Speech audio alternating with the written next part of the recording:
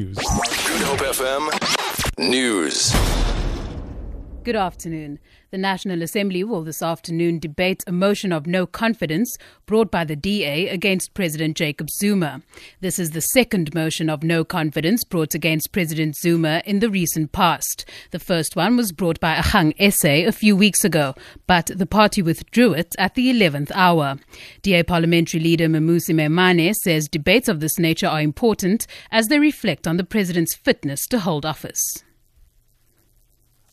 But the ultimate thing is for the people at home to be able to decide for themselves where they have confidence in President Zuma. The only way they can do that is if the facts pertaining to his leadership get put forward in Parliament. Paro detectives are investigating a burglary at the home of the Western Cape Police Commissioner, Arno Lemur. Police spokesperson Novella Potelwa says the robbers gained entry by cutting open one of the windows.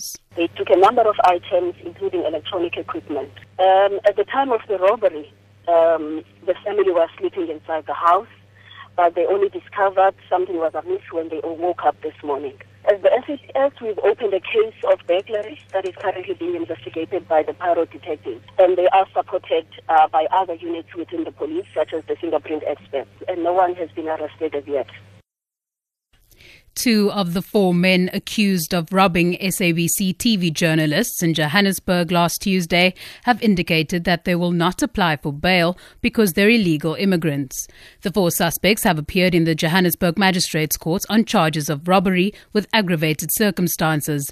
The case has been adjourned to Thursday next week for a bail hearing. Wisani Makubela reports. The 2 Zimbabweans, Alfred Tongameli and Clement Mncube, will not apply for bail because they did not come to South Africa through the right channels. Accused number 3, Pascal Manuel from Mozambique, says he'll apply for legal aid. The 4th one, Mudin from Bangladesh, told the court he'll appoint his own lawyer. And finally, the Nigerian Film Corporation is boasting that it has successfully trained about 800,000 youths over the past 4 years in the Katsina state in film production. Screen Africa says the corporation's managing director, Dajumu Dadu, has described it as unprecedented in the history of the country's film corporation. Those who qualify for the training are youngsters and filmmakers of the state who do not qualify for diploma and degree programs of the country's film institutes. On a recent visit to the Katsina state, Dadu promised the governor more opportunities and support for the local youth in film production training, following the interest and achievements thus far. For Good Hope FM News, I'm Danielle Buzet. Come on.